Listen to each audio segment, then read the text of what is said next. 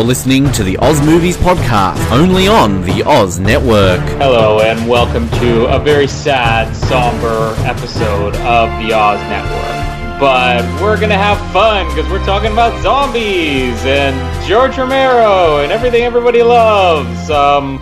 We're very excited to be here to celebrate the death. This is a bad way to start the episode. We're coming off of, sadly, killing Roger Moore a few months ago.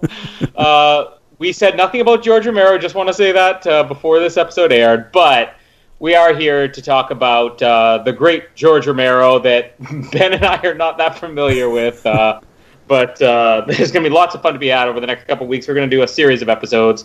My name is Colin, and Johnny has the keys. Johnny has my keys. And my name is Ben, and he grabbed me. He grabbed me and ripped at my clothes, and I screamed, Johnny, Johnny, help me! And I got so afraid, and I ran, and Johnny didn't come, and we have to wait for Johnny! Please, don't you hear me? We have to go get Johnny, please! It's amazing that for a character that dies 4 minutes in this movie, he is both of our quotes, and probably going to be half of what we talk about here. Poor Johnny. Like, seriously. Like, hashtag rest in peace, Johnny. Just to, I guess, give a bit of a setup of what we're doing for everybody that hasn't looked at the title of the episode you just downloaded. We are here to talk about... we're here to talk about 1968 horror movie classic. Oh, shit, I thought it was the 1991. Fuck, I watched the wrong one. Oh, start again. But, yeah, with the passing of George Romero last week, which I think came during our recording of another podcast, we kind of mentioned it loosely as it was over. It's like, oh, George Romero died, which I had some knowledge of. I've seen, I think, maybe half of these Living Dead movies he has. There's about 6 of them. I haven't seen all 3 that we're going to be covering here. Ben, you'd seen none of them. We were both familiar with him. We know he has a huge fan base out there. That would be really interesting to do this. We've been wanting to cover some movies that we're not like massive fanatics of, like we are of Blast from the Past with Brendan Fraser. Don't die, Brendan Fraser! Don't die, Brendan Fraser! We're becoming the most uncool podcast hosts in the world, as we're like not really familiar with George Romero. Brendan Fraser, yeah! But yeah, we're going to be the cool guys today and talk about everybody's favorite horror filmmaker master, George Romero. And starting with the original Living Dead film, Night of the Living Dead, not 1990 remake, not 2000 and whatever million remakes there are, which we'll get into the reasons why, but Night of the Living Dead. Ben, I'll get your opinions in a second, because you had never seen this before, but I guess just as a bit of my background, I did see this movie, I think it was probably around 2005, and I remember I was working very late nights. I was sometimes getting off at 2:30 in the morning, and then by the time I get home, it would be like 3:30 in the morning. I'd eat, it would be like 4 in the morning, and there's not a lot on TV. And, you know, sometimes you turn on cable, some cable channel, and they'd have something playing, and I just saw Night of the Living Dead was on, and I figured I'd never seen this before, let me watch it for 5 minutes, figuring I'd be bored with it, and I ended up staying up until 6:30 in the morning watching the entire thing. I actually really enjoyed it. I think I saw it one more time. I ended up finding it in like a bargain bin and buying it for like, I don't know, $5 or something like that. But haven't seen it again since, maybe about 10 years. But it's a movie I enjoyed, and I ended up seeing, I think, 2 other of the Living Dead movies, Dawn of the Dead and Land of the Dead, which was the 4th one. I skipped the 3rd. But yeah, it's interesting to go back to this. It holds up better than I'd remember. But Ben, you've never seen the movie, so coming to this, what was even your knowledge of George Romero or Night of the Living Dead? Look, I knew of George Romero, and I kind of had known of, I guess, his legacy, and kind of, he's one of these ones I think that once, he dies, and obviously someone like that passes away, and you look into their body of work. Sadly at the time of recording this, John Hurt has just died, and obviously a lot of people are saying, a Home Alone actor, John Hurt, dies, and coming soon, the Home Alone films. We always just like to jump on the cash cow because we're really not getting any listeners, so we thought, well, how else can we get listeners? It worked with Roger Moore, so fuck it, who's going to die this week? But yeah, I can't. You look at their back catalogue and you're like, oh yeah, okay. And I mean, it's not, I guess, and obviously heard of the Night of the Living Dead. I mean, I haven't been living under a rock my entire life. Obviously this is quintessentially the film that started so much in the horror genre, and particularly, the zombie, or do we call it the ghoul genre? Ghoul, I guess, here, yeah. But it's not, I guess, that I'm taking a protest, like I will never watch a George Romero film, or I'm such a chicken shit I don't want to watch this because I'm scared. I'm just not, I've never been a horror movie fan, and I guess kind of it's, I've seen a few, and the horror movies that I've seen, I guess, in my life haven't exactly been that good. So it's kind of been a case of, wow, really? Like, do I want to watch these films that every time I see them aren't that great? So, and I think, and this is no disrespect to any of our horror fans that are listening to this episode. Horror is such a subjective genre, I feel. It's kind of like, I guess if you're talking about music, it's like if you're a metal fan, it's one of those genres that you either like or you don't like, I find. It's not like one that you'll kind of necessarily just be like a bit meh about. And maybe I'm wrong about that, but, and again, I don't dislike horror. I've just never really been one to go out of my way to watch it. So when you suggested this, I was kind of like, oh, okay, sure. And having never seen this film, I was like, oh, I really didn't know what to think. Read a little bit about it before I watched it, and yeah, I'm looking forward to talking about it because, definitely parts about this film that I'm like, holy crap, really? And there are definitely parts I'm like, wow, okay, that's like for when this was made, that's like really good how they've done it. So, yeah, I guess that's my background of it, and I'm kind of looking forward to seeing how this series develops over the coming weeks, having never seen the other ones either. So basically, just to set up what we're going to be doing here is, we don't want to sit there and do all 6 Living Dead movies. I think that the first 3 are the most famous: Night of the Living Dead, Dawn of the Dead, and then Day of the Dead. And then it was like 20 years after that, he decided to come back to the genre and basically ended his career just making, I don't even know if you'd consider them sequels, but more like spin-offs. And just, here's a movie that is kind of about something else, but let me put it in the Living Dead universe. We're going to do just the original 3 here. As I said, I've seen the first 2, not the third. What I do think is interesting about this is that we are coming into this not as massive fans, and the people listening to this probably are going to be huge fans. I think a lot of people out there right now are going to be revisiting these movies. Having seen it years ago for me, and you having never seen it, we're going to give different perspectives than I think the listeners would have. Maybe we're going to be a little bit more objective with some things. You become a huge fan, you're like, oh, this is all great. It's not all great here, but what I'm more interested than anything else is just talking about the history of this movie specifically, because that's what I always found most interesting about this, how low budget the movie was, how revolutionary the movie was. And I remember even seeing a documentary years ago, I think it was on Netflix, that was just about the making of Night of the Living Dead, and just the story about how they pulled off this extremely low budget movie and how big it became. It reminds me a lot right now. I'm a big fan of the El Mariachi series that Robert Rodriguez has, like El Mariachi, Desperado, and the Once Upon a Time in Mexico. And I kind of see similarities with that this big franchise started with this extremely low budget movie that was more of an experiment from somebody who'd never made a movie before, using the cheapest techniques you could think of to make a movie. And then somehow the movie actually gets released and it becomes a big hit. And it's interesting to go back to it and look and just see some things can be forgiven because you realize how cheap this movie was, and then you see how big this series eventually became. So I think that's part of what's interesting to me, is just being able to look at this and realize, like, they did this on almost no budget at all. It's crazy what they were able to pull off, plus how different this movie was. We watch it now, and I could imagine a movie like this being released in 2017 and this being your typical horror film. We're talking about 1968. Like, we're almost 40 years from this coming out. Nothing like this was being released in 1968. And the way that, I guess, The Exorcist became this groundbreaking movie, this terrifying movie, just because nobody had seen real horror before, stuff that wasn't just cheap scares, which is what horror films were in, like, the 50s and 60s, but, like, really gruesome, terrifying stuff. This kind of did it first. And at the time it came out, it was almost more just shock from people, more than just, I love that movie. It was just like, I've never seen anything this shocking before. And it's weird that 40 years later, this would kind of still be considered just, a typical horror film and not even that that controversial, but like we're talking 40 years. That's a long time, much ahead of its time. This was. I think you need to add another 10 to that one, Colin. It's actually nearly been 50 years. 50 years, yeah. There you go. We didn't record this in 2007. Wow, just step back in time.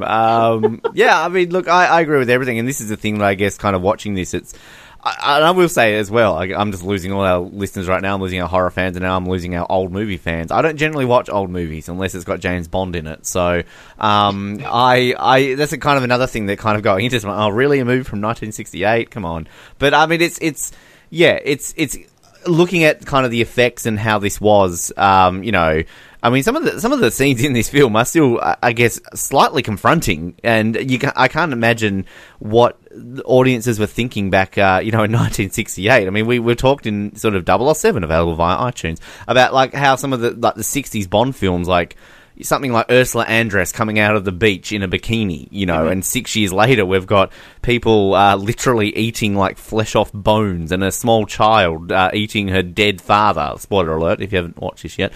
But yeah, I can't imagine that exactly is gonna, sit that well. And one of the things I actually read about this film was that they didn't really have the rating system that well in place kind of in the 60s. So like small children were allowed to go and watch this film in 1968. Now, can you imagine like a 5-year-old going to see like Saw? I mean, or Final Destination? It wouldn't happen. So, I mean, it's interesting to think that they could get away with this. But one thing I'd say about, you were saying about the budget and everything along those lines, the statistic here that really stood out for me, about how this is still one of the most successful independent movies, because it was made for $114,000. It grossed $30 million, and if you adjust that for inflation, so it was made for about $798,000 in 2017 money, which is about $210 million that it made at the box office. I mean, that's more than the last two Amazing Spider-Mans, if I'm not mistaken. Not combined, but like still, more than they made. So, yeah, I mean, that's crazy to think that this movie made that amount of money, and still to this day is considered one of the most successful independent movies that was ever made. Yeah, and horror movies is something else to talk about, because like you said, I don't think it was just the rating system. The fact is, people don't realize it now, but before this, horror films were mostly geared towards younger people. They were maybe not necessarily 5-year-olds, but like a 5-year-old could go in there and not be terrified. There were movies like The Wolfman or Frankenstein, or even like a lot of cheap, low-budget ones. This was like Saturday afternoon viewing for kids. So you have a movie like this that comes out and it's like, let's really do something horrific. It was going to shock everybody, and there were going to be like terrified children, just because this was their genre. It wasn't like horror films were made for adults at the time. It's interesting that you said that you're not really into these. It's the same for me, and I think that's why it's cool that we are covering this and even appreciating things about this movie, because I've seen probably more horror films than you have. Oh, you would have. But I can count the amount of horror films I've probably seen in my hand. Yeah. For me, though, it's almost more entertainment. Like, my brother and I and our friend, we used to just get, like, we'd look for the worst type of horror films. And one day we'll do that. We'll do, like, maybe a month of the worst horror films imaginable. But we just look for movies that had stupid titles, like Uncle Sam Wants You Dead, or The Severed Arm, or Shriek of the Mutilated. Yeah, like, there are some hilarious... Chud, Cannibalistic Humanoid Underground Dwellers. Killer Condom? Chud, did you watch that one? That was a good movie. Which one? Killer Condom. That was a good movie. I think it was like Japanese. I think it was Japanese, maybe, or Korean, or... Yeah, it's an interesting film. I highly recommend it. That's a real recommendation. That is the type of movie he's into. But... like, we would get, like, these bad ones just to laugh at it. And a part of the reason why I'm not really into this genre is because things don't really scare me. I think I can count, not even on one hand, maybe on, like, 2 or 3 fingers, the amount of horror films that even kind of creep me out a little bit. I don't think I've ever flat out been scared of something. Yeah. And the ones that have even kind of creeped me out, it's been more, I went to a midnight movie and then walked home at, like, 2:33 in the morning. And it's like, oh, is there somebody in the shadows there? It's not that the movie scared me. It's just kind of the mood. But and that's crazy. This movie is that, like, yeah. But this movie, there are some moments in here where it's like, wow, I didn't expect to see that. Maybe not horrifying, but I don't expect to see that in a movie. And I mean, I agree with that. Just really randomly, quickly, Kill Condom is a German movie, by the way. I apologise to all our German cinematic fans out there. And Japanese, they're pretty much one and the same, right? Yeah, well, they're both warped in many ways, and I hope there was no references there to World War II there, Colin. Let's not open that can of worms. Dunkirk, coming soon to the Oz Network. But that is actually legitimate. We are going to cover that soon. But yeah, I think... I've kind of always wanted to go into a film. This is a weird thing, because, like, there is something, and I guess this is why a lot of people love horror, there's that element of wanting to be shocked or wanting to be scared, and kind of watching a film and having that. And I've always wanted to go into a film and kind of have that real sensation. And, I mean, there are definitely, as you said, moments in this film where it's I want to say confronting. I don't necessarily want to say I was scared in this film, but yeah, there are definitely some real confronting scenes. Like, whoa, okay, that, as you said, wasn't expecting that. But I mean, I would gladly cover a lot of films out there that kind of, maybe I've never seen and in the horror genre, because, one thing that I saw Saw, and I enjoyed the first Saw. The second one was decent, and I've not seen all the other ones, but one thing that I do, because, like, you hear about all these people, like, oh, they're so gory, they're so, torture porn and all this sort of stuff. If you just go to YouTube, you can just look up, like, all the death scenes in Saw and all the death scenes in, like, Final Destination, and I just like laughing at them, because they're just so over the top, like, gory and gross. Maybe I'm just sadistic. I'll tell you, randomly, you're talking about things that kind of, like, scare you and things like that. You want to know the only scene in a movie that I legitimately got, like, a real, like, jump out of my seat, like, fuck, and was, like, legitimately scared? And this is a really weird one. I don't know if I'm just an idiot. Was it like the full frontal nude scene of Jude Law and Talented Mr. Ripley? No, I haven't seen that, but now I'm going to. It was in Signs. You know the bit where Joaquin Phoenix's I know which character... one. I'm gonna. Are you talking about where the thing on the video camera on TV just jumps out of the kid's birthday party? Yeah, so when he's in the closet watching it, and the news reporter's like, the following scenes may disturb you, and you're watching, what, and that alien comes out of nowhere. I shit myself. Yeah. I was in the cinema by myself. I'm like, fuck, what the hell was that? That's the one scene in movie history that has, like, literally nearly made poo come out of my butt. I wonder if there's any scenes in this that even came close to make you tinkle or something. Not like Jude Law nudity in The Talented Mr. Ripley. Let's stop before we go really dark here. Let's jump into the movie here. So right away, we get the title Night of the Living Dead, which I guess it's not night at the time it's on screen, but the movie does take place at night. It's an appropriate title. We're introduced to two characters, which, I don't know, maybe you assume that these are going to be the lead characters just because they're introduced so soon, but unfortunately no. But we get Johnny and Barbara, who you assume are a husband and wife until they start referencing their mother. So is this... I didn't pick up on that. I honestly didn't realize they were brother and sister until later on in the movie when she's like, my brother's dead. I'm like, wait, what? That wasn't your boyfriend? And again, I've seen this before. I think this is my third time seeing it, but I swear it was probably near the end of the graveyard scene where he kind of mentioned something. I can't remember if he was talking about their mom, and I'm like, wait, are they supposed to be brothers? This is like, I don't know, maybe they have way too much chemistry together. We know how great they're are Tasmanian. As actors. But is this what they do in Snug? Shout out to all of our hosts who never appear on the show. Who currently in Macedonia at the moment, the bastard. Kind of incestuous, I guess, but they're going on a very long drive to, I guess, visit their shared mother. And I love Johnny. Johnny is honestly one of my favorite characters in the entire movie, but he's so short. I just love that he's on the longest drive ever to visit the grave of his dead mother. And he's there for about 30 seconds, and he's like, can we go yet? Do you have to pray now? You already did that earlier. And then this other part is he's complaining about the flowers. Like, whatever had happened to those nice flowers you bought last year? Where did they go? I don't know, Johnny. They kind of decompose after a year. What year-old flowers went? But yeah, Johnny and Barbara, they're at the grave. He wants to leave after 30 seconds. He starts teasing her. I guess something they did as a kid, which would come up later. It's like, they're coming to get you, Barbara, which I love that Johnny does it with a British accent, too, just randomly out of nowhere. And she's like, stop it, Johnny, it's not funny, it's not funny.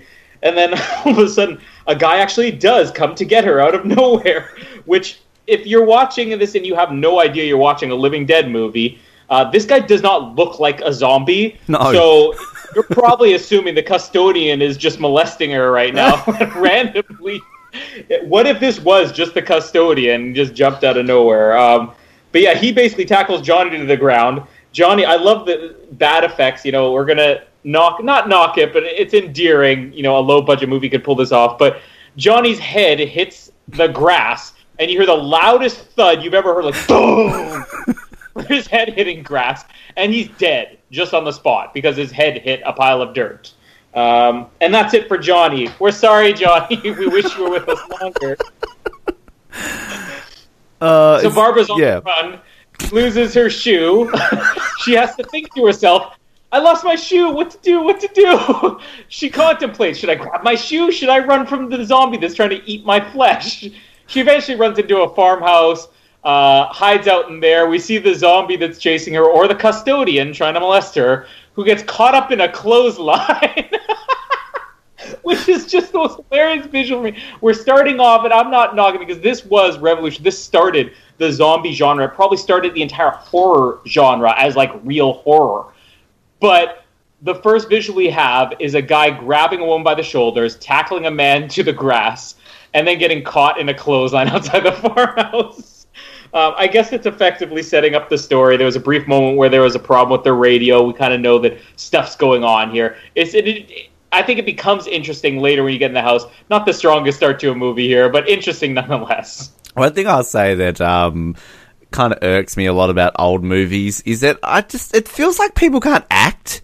Like, it's just, I mean, I'm sure this is just the style of acting, right? It was probably also, like, they had a lot of, like I said, El Mariachi, when Robert Rodriguez made that, he was just using crew members, and I'm assuming they did the same thing here. You can't pay for actors, but, like, their lead actors maybe should be a bit better. But, I mean, that's kind of, and it's even in a lot of the 60s James Bond films. I think it's just the style of acting that you had perhaps in the 60s, you know, where you used to, like, these amazingly big grand performances and stuff like that. But, you know, when you've got like, Johnny, let's go here. Okay then, Barbara. Like, it's so stale. But again, I don't want to try to be like the asshole who rips shit into like 60s movies. But yeah, Cut it out, Johnny. It's not funny, Johnny. Johnny, you're ignorant. Stop it.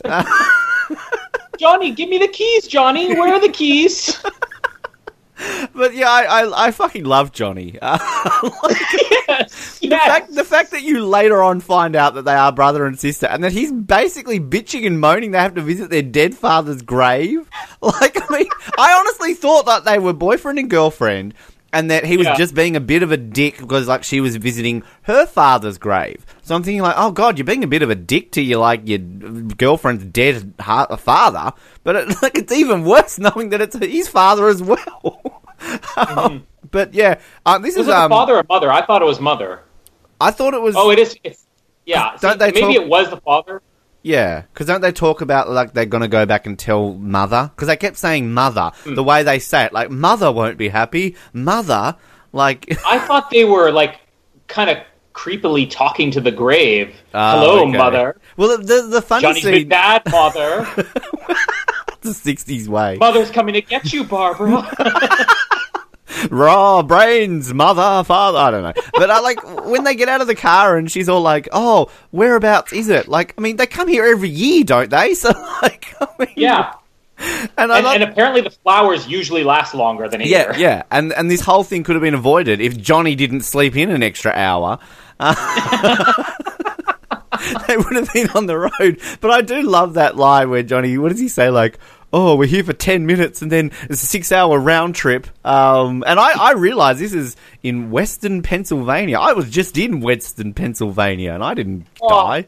So you could have seen Johnny and Barbara's dad when you were there. Why didn't I? Damn it! Bucket list for next road trip. Exactly. Seeing Johnny and Barbara. I love it when Johnny's just continuing to be a douche. Like, stop praying, Barbara. Your church is for praying. It's like, it's your dead father, you dick. He's more concerned about how much money he has to spend on these flowers that aren't going to last 366 days a year. But the fight scene, like, when he hits his head, like, the thud, like, I swear they had to, because, like, when he actually hit, you think he's just knocked himself out. Like, you're like, oh, yeah, cool. Like, and, like, this whole time, like, I keep writing in my notes this whole time before we eventually get the payoff about what's happened to Johnny. I'm like going, where's Johnny? She just gets up and leaves, and it's like, he's just hit his head, he's fine. Like, yeah, exactly. Like, she's running away. Let's mention that, because she thinks Johnny's alive still. She keeps talking about, we need to find Johnny, we need to find Johnny. And everyone's like, Johnny's dead, Barbara. Meanwhile, they've never met Johnny. They don't know.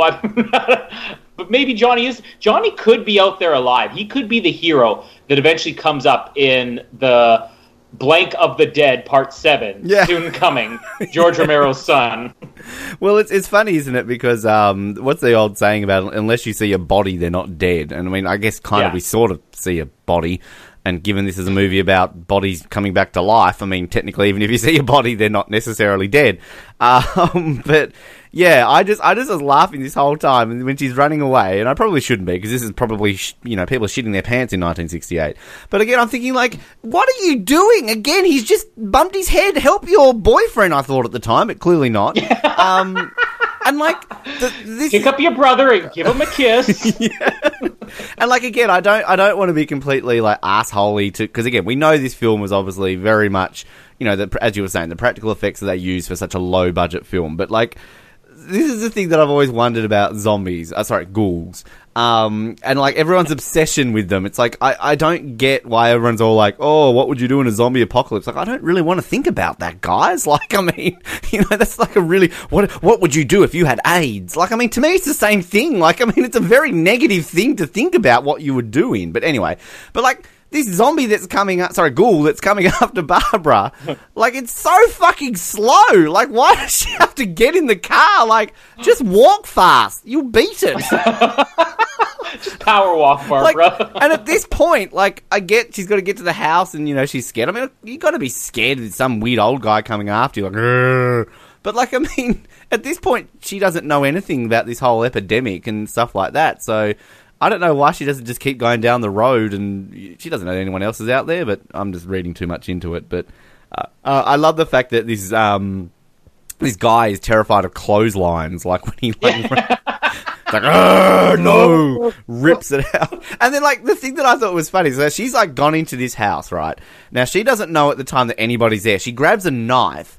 And she's obviously, defending herself. But, like, what if, like, the person who lives there was alive? Spoiler alert, they're not. And, like, came downstairs. And there's a woman in a house with a knife. Like, oh, don't worry about me. I'm just, defending myself from a zombie. This is America. People have guns, people. Like, come on. Yeah, let's talk a little bit more about whether she should know about this in a little bit. That's still to come. There's maybe some plot holes I picked up on this, but there's another funny part I'll get to in a second about the owner of the house. Let's just start first when she's in the house. I love that she's walking around with this knife, and it's all creepy, going around the corners. It's like, I wonder who lives here. Could it be a serial killer? Oh, it might be worse. It could be a zombie. No, it's worse than that. It's a Negro. Flash to a bunch of stuff. It's a taxidermist. Oh, right. Sorry. I thought you were about to say that she was scared of Ben, and I didn't mean to be racist when I said that. I just love her reaction when she sees him, and he's like very 60s, like, holy crap, it's a Negro, and that's how he's described. And again, I'm not trying to be racist in saying that. It's literally, if you read the description of character Ben, it's described as a comparatively calm and resourceful Negro. So, again, just backtracking, that sounded horrible the way I put that, but yes, the taxidermy room. But it's just the horror that comes when she sees this. Oh! This is basically what drives her over the edge to go into a catatonic state. It's seeing a moose's head mounted to the wall. It's not the zombie trying to molest her or her dead brother lying on her dead father's grave. It's hilarious to me. And then to make it better, when she tries to run away from this, she goes up the stairs and she finds the body of, I guess, the house owner already decaying on the steps. Now, this has been going on, a couple of hours, this zombie apocalypse? So how quickly does this body decay, or are we to believe that this person has been dead in the house for who knows how long and is not even connected to the plot? Yeah. I don't understand that because maybe I'm jumping ahead here the way I say this, but you know, like when they're watching the TV and they're listening to the radio and they keep like really over reiterating that, you know, dead bodies will come to life. To me, the big plot twist was going to be like, hang on a minute, remember there was a dead body upstairs, you're randomly going to get a zombie coming after you. I thought about that. And it just, to me, that was really random. And I kind of think maybe that this woman has been dead for longer than this zombie apocalypse because, like, again, her skull's showing. Like, I mean, you know, and I'm gonna say this. We haven't been introduced to them yet, but Cooper and his family were evicted, and they needed a place to stay, so they killed some poor old lady and then shacked up in her basement. Yes, it's Helen the bitch. I guess there's no need to be afraid about the dead moose on the wall or the decaying corpse on the stairs, because our hero is here, and he's carrying a tire iron. This is Ben. I'm going to give him some credit, because we'll talk about Barbara later on. I have some defenses of Barbara where I think most people are too critical, but Ben is, at the time, let's talk about it, like, probably... You know, I know we had, like, you know, In the Heat of the Night around this time or whatever, and Sidney Poitier started to come out as, like, a big movie star, but, like, Ben is an action hero in this movie, and to have an action horror film with a black male lead alone is a big deal. Then to have, like, the real hero of the story, like, this is, again, way ahead of the time. I remember growing up in the 90s, and people would complain about horror films or thrillers, even in the late 90s, that it was still the stereotype. Why does the black guy always die first? And here we have 1968, 40 years ago. And we have a black male lead who is the hero of the movie, and he's a competent hero. Like, what was the way you described him? Calm and whatever? Yeah, so what is described on paper here is a comparatively calm and resourceful Negro. Mm-hmm. Well, let's drop the last part. Let's just say he's calm and he's resourceful. And he's a good action hero. Like, I like that he put a tire iron through the front of somebody's head.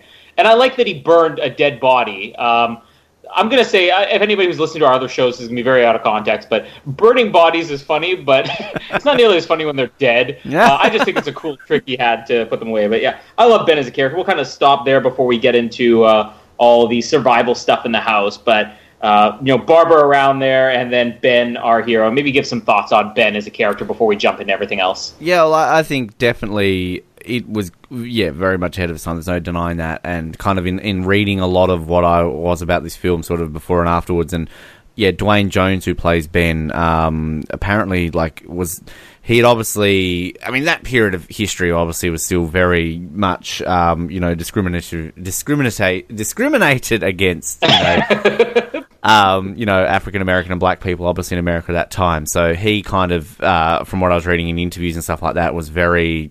affected by a lot of what was happening, and sort of he made friends with a lot of the cast, and I think they were saying that Carl Hardman, who played Cooper, was, they were very good friends with each other. And anyway, it was interesting to think that, like, we can watch this film now, 40 years later, and not blink an eyelid. Like, it doesn't matter what color his skin is. Yeah. He's just the hero. Good on him. But, like, kind of going to what we were mentioning before about this film being what it was at the time it was made. Like, that was a big deal to have sort of a black lead. And, I know my joke before probably wasn't exactly politically correct, but, like, it's like the scene actually when she meets him.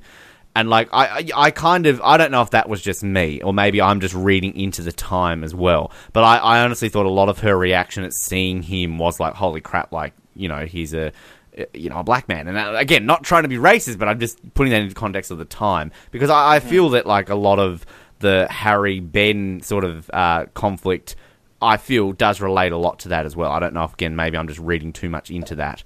But you don't think so? We'll talk about that. Okay. I mean, we'll get into that closer to the end, because I think there have been a lot of people who maybe read a little too much into this movie, and we'll cover that. But I don't necessarily think that's the crux of the problem. I'm not trying to say that it's purely a racist issue, and, like, maybe the end of the film, I could maybe see how people might think that's like. I wrote that down as kind of like a, you know, haha, Black Lives Matter joke, but that's probably not a funny joke. But like, it's like I don't feel the ending of the film is related to that. But I don't know. Maybe that's just me in terms of how I just think that what this film does well. And again, I'm not trying to turn this into a racing or anything like that. I think what this film does really, really well is, for a movie made in 1968, is not make race an issue. Like, because again, reading into it, and maybe that's what I'm doing, and maybe that's what a lot of people have done over the years in studying this film, they read into it that a lot of underlying issues are to do with race.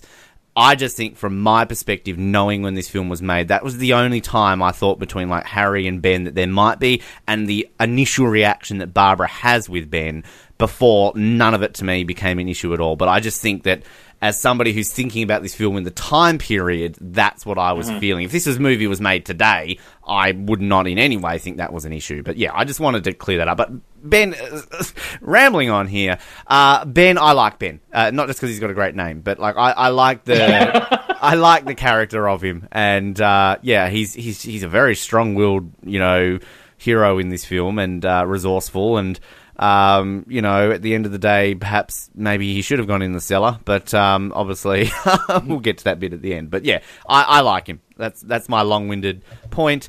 Hashtag Ben should never talk about race issues on podcasts.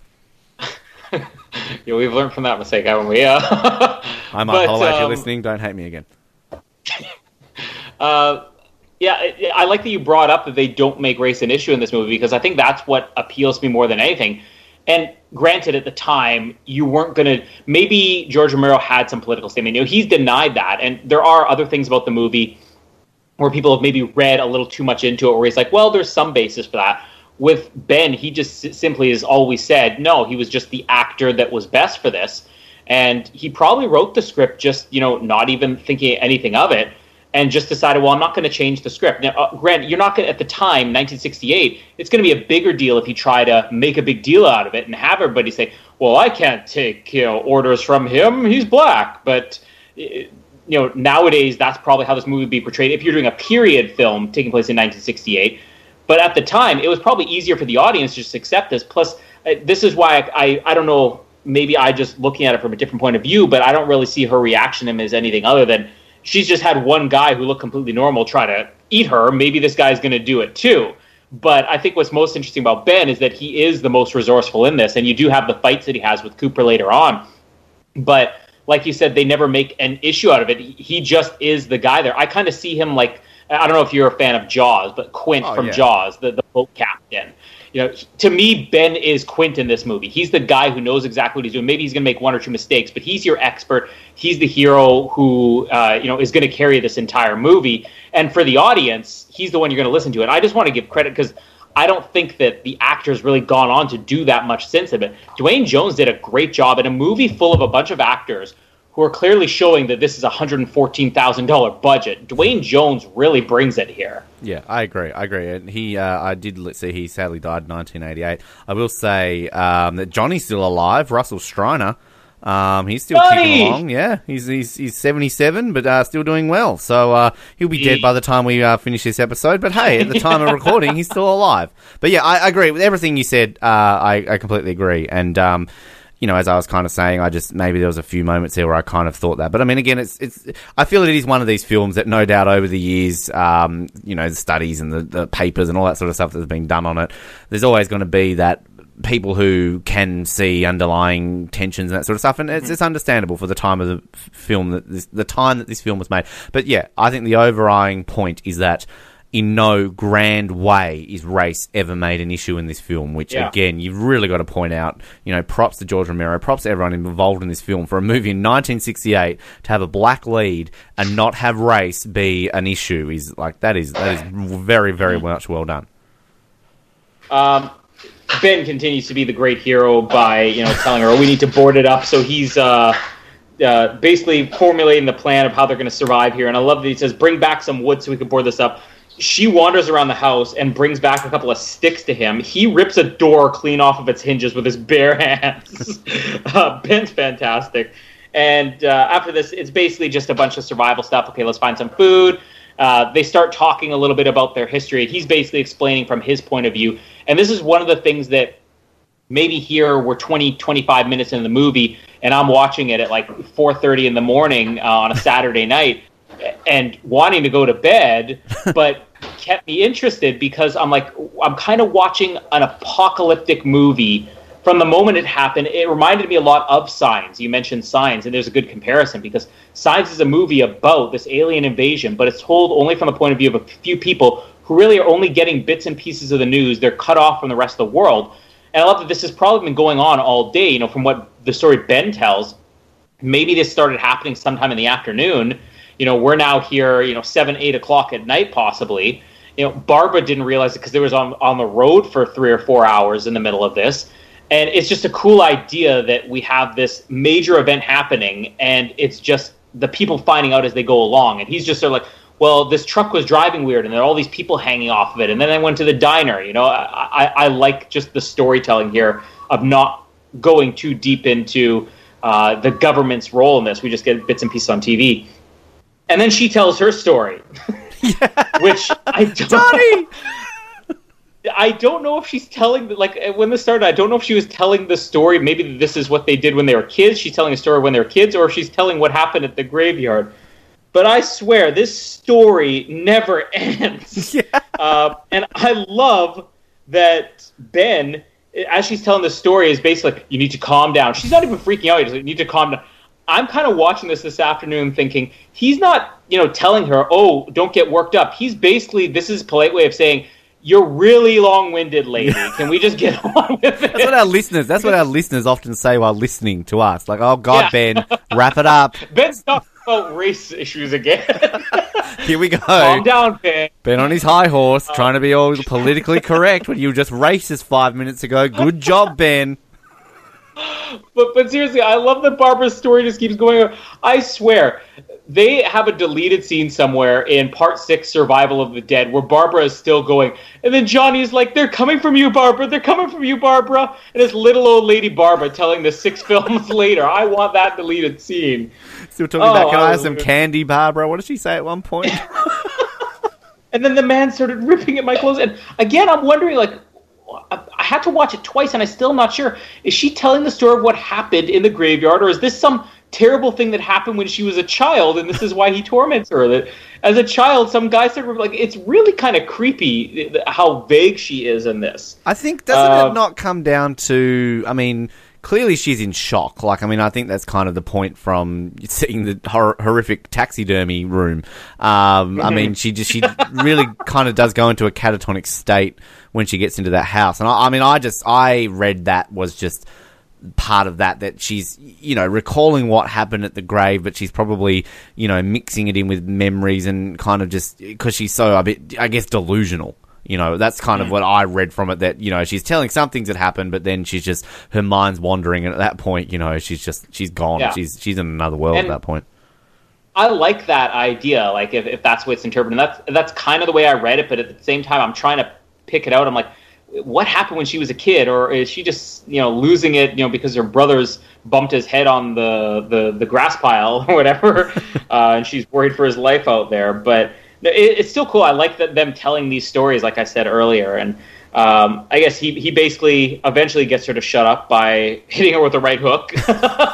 Yes, we're talking about dating this film, no race issues. Not necessarily the sexism issues can't escape this film. The easiest way to shut a woman up, punch her. 60s right style, fist. Just punch her in the face. That's how you did it, men. Aren't you glad that 40 years later we've changed? Yeah, 40 whole years later. I'll just group this next section into, because we get a little bit more of the story here. So she eventually does come around later on, and the news report is on TV. So this is when we start to find out what's going on as Ben's listening on TV. Or not on TV, this is just the radio at this point. And you can see the shadow of a boom mic bouncing up and down as he's listening to the radio here, which I had to do a double take on. I love this radio report. That it's so dramatic. It's like the unidentified assassins, this mass homicide, like what we would call nowadays, if this was on the internet, this would be clickbait. This is like radio listener bait at the time. and I love that it goes on. It's like there is a description of the suspects that are coming out. They're described as ordinary looking people. Thanks, radio. Mass homicide, unidentified assassins, ordinary-looking people. And this is how many? I mean, look, what War of the Worlds was on about 20, 30 years when everybody believed it was an alien attack. I mean, come on now, like people at this time in history kind of believe a lot of what's said on the radio. So I can't imagine there are people on the eastern seaboard of the US probably just like killing ordinary-looking people. Exactly. Well, see, I'm going to mention that on the end. We will return to this ordinary-looking people, but. That's basically the radio report, and then he's doing a little bit of houseproofing here. He burns a chair, throws it out on the porch because there's no way a burning chair on the porch isn't going to spread to the house. Yes, and I was thinking that too. We get the first mention of NASA here, which I had forgotten about what caused this. Because they do explain in this. It's not just one of these weird movies where people turn into zombies and that's it. They explain where this comes from. But it felt really odd at the time. As NASA scientists are getting to the bottom of it. I'm like, what is NASA doing there? You don't really get it. It's the 60s. NASA's involved in everything. Yeah, exactly. So he eventually says, I'm going to go upstairs. You'll be fine down here. I'll hear it if anybody's down here. And then we just get trailing off in the background about 60 different ways of mentioning that these ordinary-looking people are eating flesh. It's like, they're said to be devouring people, and they're devouring their victims, and eating people, and eating flesh. I just want a loop of this news report. If somebody has the isolated audio just over and over again, we could have fun creating clips of this. So we'll stop it there before we get into the others in the house. Just quickly, Judith O'Dea, who plays Barbara, she's also still alive. She's still kicking about. So, good to see that a couple of these people are still alive. We haven't killed them yet. It's been 40 whole years. Yeah, I know. They should be dead by now. They should be. I just want to go back just quickly with Ben. I love when he's trying to be calm. And he's, look, goddammit, we need to do this. And then all of a sudden he's just goes back to being calm. I shouldn't laugh at a scene when a man punches a woman, but this isn't slap. This is an actual punch. He slaps him. Yeah. And then he retaliates like an uppercut. Yeah, this is legitimately a full-on hook. And it's wow, that's kind of not dated well. But okay, just fair enough. But going back to what you're saying, sort of the comparisons with science, I do like movies, kind of these. I'm a fan of end of the world disaster movies, but I also kind of like it when you have these films and they're sort of told from this perspective where you're the characters and you're learning about it at the same time. I think it was that movie Skyline that didn't really do too well. Oh, yeah. But I actually really enjoyed that film, and I liked how it was kind of told from the perspective of the people witnessing it all. And obviously Cloverfield was a bit like that. Even that comedy, In the End, is it? The This Is the End or whatever. Yeah, I know which one you're talking about. The Seth Rogen one, right? Yeah, exactly. Kind of how that's told. I like it kind of with that. And one thing that I really enjoyed with this, and again, maybe this is from my great journalistic background, but the news reports, even the over-the-top, ordinary-looking people eating flesh, they seemed very realistic. Particularly the TV bulletins. From what I've seen of 60s, news broadcasting, it seemed very it didn't feel like an actor just reading it. Mm-hmm. So it was kind of, that's what I really enjoyed about how you really felt like you were watching the news and how this would be.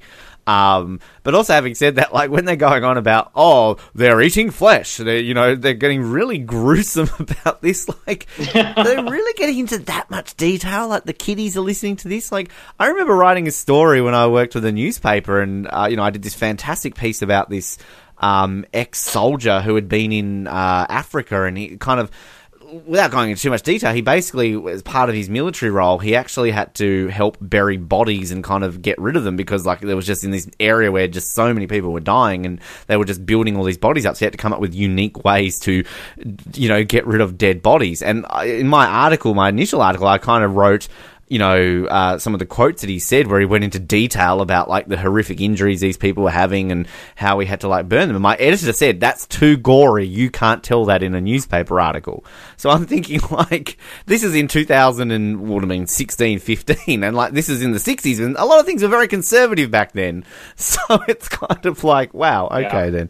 But yeah, I kind of enjoy how this is all happening in terms of just, we're learning all these things, and like his story about the truck and everything that you were saying. And like, I think you sort of touched on about people have a problem with Barbara. I kind of had no problem with her. I liked the way she was playing this, like, she'd seen what she'd seen. Johnny hit his head, and she'd lost a shoe. Like, I mean, that's very horrific. But I just liked the way that she kind of played this woman who was just completely in shock. And you kind of would believe that, like, if you were facing a situation like this, if right now zombies and shit were taking over and like Jamie started eating Casper, like you're going to be in shock. And you can't, I'm not necessarily saying you're going to be Barbara sitting on the couch going, where's Casper? Where's Casper? What happened to Casper? But like, I still think you would have people out there who would legitimately just be, something gone off in their head and they've lost it. So, yeah, I don't really have anything much more to add on that. I've got no race issues to bring up this time around. I've touched on the sexism issues. Let's touch on the sexism issues here, because there are people, who complain that Barbara's character, is too stereotyped at the time, just the terrified woman who needed the man to save it. Like, but this is just people, going back retroactively trying to make a bigger issue out of something. Oh, well, this is a terrible stereotype. No, this is a character that is necessary in the movie, and if people haven't listened to it, go back and listen to the review that Jamie and I did for Alien Covenant, and hear my criticism of the female lead in that movie. Not because she was a female lead, but just the majority of the leads in that movie, where you have a horror film, and all of your leads are so strong that they show no fear of the monsters in the movie. It strips all the horror out of the movie. And Barbara's character needs to be that. What works so well with her in this movie is that she is so weak and she is so frail and she is so terrified and catatonic and completely just destroyed. That's what makes you terrified as the audience, because everybody else has it on different levels together. And this isn't a thing like, the woman was weak at the time, because there are other women in this movie who are a stronger character as far as like how they handle this crisis than Barbara is. Take Cooper's wife, for example. She's braver than Cooper is in this movie, and he's the other male, strong male action lead in this. People just looking for reasons to complain. Barbara's character, what works so well is how terrified she is in this movie. And if you did it any differently, you take a lot of the horror out. And I think that shows when you watch movies nowadays where all of the characters have to be so strong. That's why the movies aren't effective anymore. Yeah, I agree. And, like, I mean, look, this is coming from someone who hasn't really watched many horror films, but, in no way did I ever kind of get that thing from Barbara. And look, maybe there's some underlying level there again, because similar to what I guess I was maybe saying with Ben, it's kind of like, when this movie's made, it's just how it was at the time. But, I mean, at the same time, like, I think Barbara just is a character that, needs to kind of be that way. And again, I think she plays that sort of, character so well. She's not just like the screaming woman, we're going to get out, we're going to get out, we're going to get out. Like, she's legitimately really affected by this.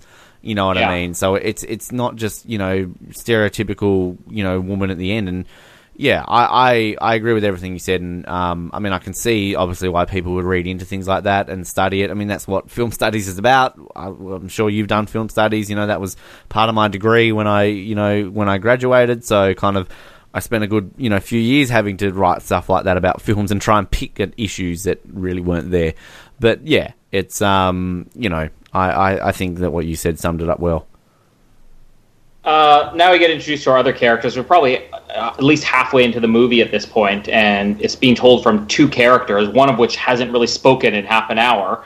And we find out there's a whole group of, I don't even know if they're a family or the whole group of people in the basement you didn't know were there. Which we have, what's his name? Harry Cooper, his wife, Helen. Their daughter, Helen, their daughter, who we just think is sick at this time. And then I don't know who this other two are. Are they just a couple, or are they supposed to be related to them? I don't know if it was ever explained. I think they're just two random survivors based on kind of what we hear their stories. I don't think they're connected or related. I mean, if they are related, then fuck, they really don't give a shit about them when they die. Spoiler alert. But yeah, I they're think... also brother and sister. By the way, we just didn't realize. Everyone in Western Pennsylvania are very close in their families. Very Tasmanian-esque. But yeah, I just think they're just two other randoms that have just happened to be in the cellar. Yeah, I love when they're introduced, though. Like, Ben is a really good character, but there are some funny moments here where Ben's almost a bit panicky too, which, again, fits the movie if all the characters have that panicky moment. You know, when Cooper's up there and he's explaining, I didn't know if you guys were one of them or what was going on. And Ben's basically talking about it, like, you didn't hear the woman screaming up here? It's like, well, it could have been one of them. Those things don't make noise. Those things have existed for about 6 hours. I don't think anybody has enough experience with them to know exactly what they do, especially when we get to the end of the movie and they're all groaning suddenly. So, yeah, Ben's panicky moment that was kind of funny to me. You should know a screaming girl when you hear it. And then he also says, we can't really hear anything down there, which, again, later on, when they're basically whispering through the door, they can hear each other. A little bit of a contradiction. But, yeah, the interesting debate they have here, and this is the other thing that kind of kept me watching at 4:30, 5 o'clock now in the morning on a Saturday night, is that this is kind of, your cheap horror film, and nowadays you're so accustomed to every movie being like this, but they do have some interesting debates in here, things that, probably 20 years later would be brought up when Scream came out. And Scream started to almost parody horror films by mentioning things like, well, why does the person always run up the stairs? It doesn't make any sense. And this wasn't parodying anything at the time. It wasn't mentioning these things as like a tribute to what horror films were, or bringing up things that were considered the genre, because this created the genre. Yeah. But they have this debate about, we should be in the cellar, because there we only have one door to protect. Here we have like 6 doors to protect. And then Ben's like, yeah, but in the cellar, you have no way out if they eventually get in. And it's kind of just interesting. You sit there, and as I was watching it, I'm thinking to myself, where would be the best place? Yeah. Would you want to be upstairs where you could run for your life, but they could come at you anywhere and you just drift off and you don't know? Or would you want to be in the cellar? And it's kind of an interesting debate. So there are some smart things in this movie that I don't think it gets a lot of credit for. There's a bunch of zombies or ghouls still trying to come in. Are they though? They're just chilling outside. This is what I don't get about half this movie. They're so worried about these people that are just literally sitting out the front, just like chilling, waiting for someone to leave. They're roasting marshmallows on the burning chair. They've got an ottoman in the back where they're warming themselves. I like that this is where it falls into ordinary looking people that we get now. There are old lady zombies or ghouls out there. And naked there are woman. fully nude women. This is 1968, a year away from Woodstock. This probably was an ordinary-looking woman in 1968. She actually wasn't a zombie. She was just high. She was just like, going, exactly. Dude, look at all these people. Woo! Peace and love. Cooper eventually... I don't know if he loses the debate, but he decides, I'm going back down to the cellar. He gets down there, we meet his wife and everything, and she basically tells him, you're an idiot. This is where I'm saying that there are stronger characters. Don't judge Barbara as like the depiction of women, because Cooper's wife here, Helen, she's very strong. She's basically telling her husband he's an idiot and then convinces him, let's go upstairs. She basically convinced him to play wife swap. If you watch this. I don't know, the other guy, Tom or whatever, said, how about if his wife comes down here with you, and then I go up there with the strong young guy? Wow. Yes. I didn't think about it that way, but good job. Yeah. That not only did George Romero create the horror genre, he also created the great reality show Wife Swap. Yeah. We'll group that in together just so we can talk about all the new characters and where they should actually be. What team are you on? Are you on Team Cellar or Team Main Floor?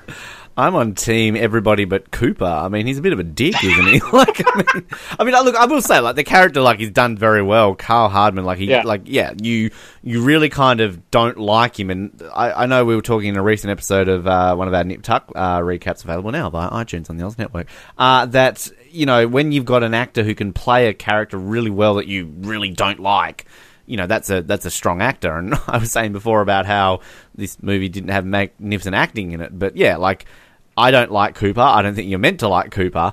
So, that's done well. But yeah, I was exactly the same as you. Like, what would be the best way? The cellar, stay out there. I mean, honestly, I would have just chosen to leave the house and walk very slowly because they wouldn't catch you.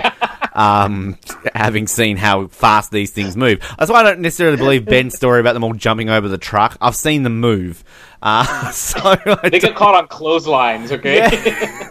It's just, I mean, that's, again, I'm really nitpicking here, but I just find it funny how they're all like, oh my god, we're in the house. Oh shit, what do we do? And like, every time he looks out the window to see what they're doing, there's just like 3 of them just chilling. Like, I mean, and even at the end of the movie when they all kind of like stacks on the mill, let's go there. It's just, I mean, are they waiting for reinforcements? Is that why they're just chilling outside the house? I mean, why are they just scared of them? Let's not forget, at one point we see one eating a caterpillar off of tree bark. And even like when they're busting through the window and they're just slowly grabbing at them. And like, I mean, look how much time Ben has got to point his gun at one of them and aim. Like, I mean, he's got like 10 minutes. He's like, no, will I shoot him there? Will I shoot him? No, maybe I'll shoot him there. No. And like, even when, what's the guy's name? Is it Tom? Who's like chopping the fingers off? Yeah. Of the thing. So yeah, I mean, look, again, I'm reading way too much into this. That's like complaining when we eventually do Jaws that they just can outswim the shark because it's so fucking slow. You know what I mean? Which they could, but again, we've got to be practical here, Ben, in terms of what they're trying to portray on screen. But yeah, I love the arguments between Ben and Cooper when they're like that one bit where they yell at each other and it's like, no, wait a minute. Like it's, like so 60s fighting with each other, like I love how Ben at this point is glad to punch a woman, but he can't punch Cooper at this point. Pull yourself together, man. Let's consider it a moment. I just love some of the lines. What have I written here? Like, don't shoot, we're from town. What if they hate that town they're from? Which town? Like, if it's a Tasmanian thing, you won't get this joke. But if they say, don't shoot, we're from Launceston, I'd shoot them anyway. Like, and then was it like Tommy's like, you've got a point, Mr. Cooper, but... And I was like, yeah, I mean, I don't have a whole lot more to add. I mean, the Helen and Harry, like, that's Cooper's first name. Like, are they in the midst of a divorce or something? Because they really don't seem to like each other. What does she say? Like, I'm like, I don't care, blah, blah, blah. And she says at one point, like, I don't want to be stuck here with you or something like that. That's why she wants to play wife swap. Yeah. And when he dies, spoiler alert, she doesn't care. Yeah, exactly. So I'm kind of agreeing with you on Cooper because I think he's a good character. Maybe not the best actor. He's not the worst one in this movie. But it's, again, like I was saying earlier, it's showing just different levels of panic with this character. You have him and Ben who are kind of both the alpha males. Cooper's a little bit more afraid than Ben is. But at the same time, he probably had some better ideas than Ben did. And he's very erratic, and he's kind of, I think the way that I would be in a situation like this, I'd be more of a Cooper than a Ben. I'd probably, for sure. Me too. I'd know how to survive in the situation, but I'd be losing with people. Like in the next scene where they all are upstairs and you are Barbara, yes. Johnny, where's Johnny? We're gonna get Johnny. Johnny's got the keys. Ben doesn't even know a Johnny, and that's what he would be saying. Perfect example here of Cooper, though. What's interesting about him is when they are all gathered around the TV in the next scene, and just at random, he's like, "You'd better watch this TV, girl, because I'm not repeating myself." He gets upset about the most pointless thing. You pay attention. It's very dad mode there. Can I just ask one really quickly? And when he goes in the cellar and he boards it up, like, that cellar already has, like, rivets ready to put boards in it. Like, they're preparing themselves that they need to do something. Whoever owned that house, like, half-eaten face woman. Like, what does she do in that cellar? I was assuming it was like a storm cellar or something. Right. In case, like, Joe and Bill come in there to storm chase in Twister 2. Old ladies and nude hippies often try to get into her cellar. I'm just thinking, like, this is a woman's, like, random rape dungeon or something that she's got. But I guess then the boards will be on the outside, not the inside. So, I don't know. I was just reading too much into the rivets in the door ready for the boards. Let's go for another hour on rivets and doors. What's with those rivets? Who are they? What are they doing? What's their background? So the TV is where we basically find out. Just before I talk about the TV, I love there's a moment here where I think it's Tom's wife. It might have even been Helen. Just randomly says about Barbara. It's like, her brother died. And it's like, when did they hear this story? Circulating, like, the second he died, they're like, Johnny died, pass it on. They saw it Johnny's on Twitter. lying next to his... Yeah. Did you hear that Johnny's dead? Hashtag Johnny's dead. Barbara hasn't spoken in a day and a half, and somehow they know this. I heard the Oz Network are doing a tribute episode on all the films of Johnny. Hashtag Johnny lives. Johnny Lives Matter. Yes, let's get hashtag Johnny Lives Matter. Okay, but let's talk about the stuff on the TV here, which they cover a lot, and this is good exposition. I like how you said that the TV footage looks real, especially, this is going to sound weird, but I have it's not going to sound weird that I have trouble sleeping, but I do have trouble sleeping. What I do, some people count sheep, some people will take sleeping pills, some people have their partner punch them with a right hook. For me to fall asleep, I often watch stuff that I know is going to be slower, that I won't really fully follow. And it sounds weird, but I went for probably a few months where every night, if I couldn't sleep, I would go on YouTube and I would look up news shows from like the 60s or 70s or 80s or time periods where I couldn't remember. And I would watch old news of like a time period I wasn't familiar with. So wow. I have seen 60s news clips. I'm kind of the resident expert on 60s news here. And I could say this holds up.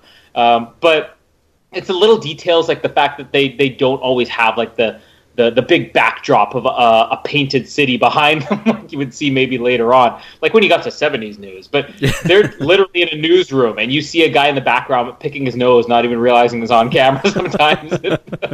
But also interesting, if you watch all the way through the end of the credits, they give like a special thanks to the whatever Channel 11 News. So they probably employed the real news and just said, we want you to come up with some fake newscast for us to put on here, which is probably why it works so well. But they give all the exposition here of, what's going on. Why is NASA involved? People are wondering, why is NASA involved? There was a satellite that went to Venus, and of course this, brought home some radiation from Venus. So we basically find out that Venetian radiation is the cause of the zombie apocalypse. If NASA had just kept it on Earth, none of this would have happened. Far out. Always screwing things up, faking the man on the moon, and then causing the zombie apocalypse. Thanks. I guess the man on the moon was still to come. Zombies are probably on the moon now that I think about it. Yeah, maybe. It's a weird. That I wasn't expecting this for all of a sudden just to turn into the fact that these are almost. They're not space aliens, but I mean, it's kind of like this is all because of space's fault essentially. In what you know about space, Colin? Like, when have we ever had a satellite return from another planet? It's never actually happened before. So I didn't realize in 1968 they could do that. Particularly from Venus. Okay, cool. Yeah, they actually had a full return voyage or whatever. Usually the satellites kind of stay there. They don't generally. Exactly, otherwise we'd have Mars rocks by now. We don't. So it's yeah. Well, I mean, this goes back to War of the Worlds, where I kind of am big into, like you said, these end of the world apocalypse stories or whatever, told from weird point of views. I've even listened to like the Orson Welles radio broadcasts of War of the Worlds. And I think it's in that where they talk about like these explosions on Mars, and that would have almost been a more realistic way to think about it, because I didn't even think about that. Well, the satellite, what's it coming back for? I think they even say that NASA shot it out of the sky or something like that. But wouldn't it have made more sense that maybe a rock from Venus showed up here or something, and that's why it started in Pennsylvania? Hey, we're getting a bit nitpicky here, but still a little bit. Yeah, NASA didn't have the technology to return a satellite from Venus. This film's so unrealistic. Everybody knows that real zombies come from Mercury, not Venus. Exactly. Come on. Exactly. God, George, what are you doing? Being it. It's amazing this guy had a career for 40 whole years after this. Yeah. They go off about Die Another Day having an unrealistic surfing scene, you know, but they can believe Venus satellites returning? Bullshit. It's not the zombies coming to life we're upset about. It's the fact they came from Venus on a satellite is what we're really on about here. From Venus? No. Singing Bananarama now. Copywritten material. We apologize, Bananarama. What's more offensive, Ben's racist remarks or singing Bananarama? Hashtag Bananarama lives don't matter. So this is where they basically form their escape plan, and this is probably the slowest section of the movie. I tuned out. I'm going to confess here, there may have been some interesting stuff going on between Tom and his wife or whatever, all these lovey-dovey talks they had on here. I'm just not a fan of romance. You fucking love romance. But I had written my notes on the tablet, like handwritten notes on the tablet, and then somehow that crashed, and I was trying to recover it, and I ended up having to pause it and retype, so I missed a lot of stuff here. But it was kind of boring here, where they're just talking about their escape. We can jump right into the escape itself, which is one of the better sections, and really the only action sequence of the movie. And it is pretty big. You know, we talk about the James Bond movies on 007 that you can listen to via iTunes, or Stitcher even. But even Stitcher has 007. Not Spotify for 007 yet. Sadly, that's only the Oz Network. But it will be coming soon to Spotify. I love how the only show we don't plug on the Oz Network is the Oz Network. Listen to the Third Watch episodes on the Oz Network. No, it's all off the podium. We just need to randomly create, like when you're watching an episode of TV, they'll have the banner in the bottom left corner, watch this show this week. We need to randomly somehow have something talk over us. So at one point we need to just be Third Watch episodes available every Wednesday on the Oz Network. We bring you this special message from our sponsors, the Oz Network. But seriously, listen to Third Watch on the Oz Network. Good listen for a show I've never listened to myself. You love it, Colin. You download it regularly. On Stitcher and iTunes and even Spotify. Anyway, so we get Molotov cocktails and a truck escape here. This is where the zombies or ghouls all start screaming loudly. As Ben claimed, they don't know how to make a noise. I love my favorite moment here and there. Download exclusive recaps of Third Watch every Wednesday on the Oz Network. Ben puts his torch down about 3 inches from the gas pump. What could go wrong here? So he basically kills Tom and Judy, doesn't he? Yeah, exactly. He's responsible for the death of ordinary-looking people. But so their attempt is foiled. He goes back inside, and he just gets in a fight with Cooper. This is a fight a long time coming, I guess. But at the same time, I kind of have to ask the question, why does he punch him for helping with it? It's the way it's played in this. Cooper's like, I don't know if I can help. Or I don't know if it's a good idea. I should go back to my cellar. And then he comes and he helps him board up the door. And Ben turns to him and punches him in the head. It just seemed like the wrong time to punch him. He just likes to punch people, Ben. He just punches everyone. Yeah. Hi, I'm Ben. Punch. Yeah, I mean, there's really nothing wrong with the Cooper's daughter downstairs. Ben just went down there and started wailing on her for no reason. Shut up, punch. Yeah. There was one line I just want to mention that we missed. We missed. Thanks a lot, Ben, as I'm talking here. What? But when Barbara finally starts talking again, this is where she starts. Johnny has the keys. We need to get the keys from Johnny. But even after that, where it's like we're going to leave now. It's like, we have to leave. We need to leave. Oh, I'd like to leave. Yes. Barbara just gets really weird here. And again, I like the way the character is because it's very realistic to the way that Ben would be. We're going to assign roles to what everybody's going to be during the zombie apocalypse here. We know that I'm Cooper. We know that Ben is Barbara. So somebody's going to have to be our Ben. And somebody will have to be Noah, our dead little girl in the basement. Noah is the Ben. No, Noah's both the girl and Ben. But yeah, let's just... The failed escape here, I guess, is the next section to talk about. And if you have anything to say on why Ben decides to punch Cooper at that moment when he's being helpful. Ben's just training to be a boxer. He's just, punch. The lovey-dovey scene that you missed over. It was very, because like Tom and Judy, like, because we've got to care about these two apparently.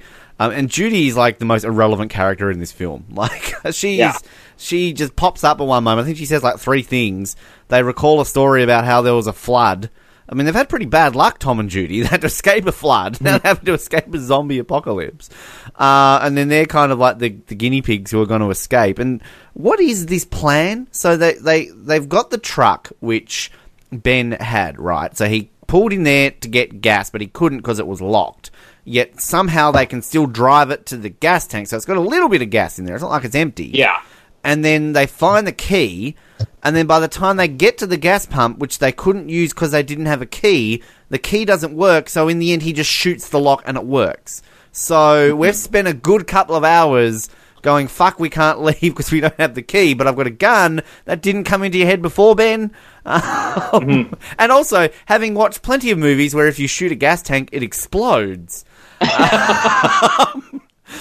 kind of got lucky there. For that matter. Yeah, well, exactly. But yeah, like, Ben does kill Tom and Judy because he just, like, puts the fucking thing down. Why? Why, Ben? Why? I love the bit where they're driving off. Like, was it when Judy eventually comes outside because she initially decides to stay, and they've got that, like, weird reaction shot of when she walks out and then they shut the door on Judy. It's like, fuck, I can't go there, but I can't go there.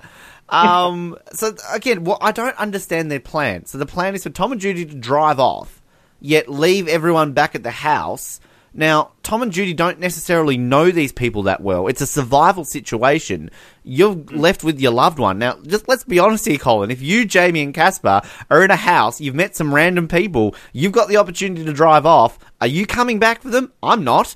Well, let's be honest. I'm a Cooper. I'd be locked in the basement the whole time. I'd never be anywhere near there. Just a word of advice, anybody who's listening to this show, don't ever get involved with me in a survival situation. I'm going to be a selfish bastard. But, like, the fact of the matter is when they stop and then what happens? So one of them gets out of the car and the next thing you know, the car explodes. You're laughing at this point because they're burning to death. But, like...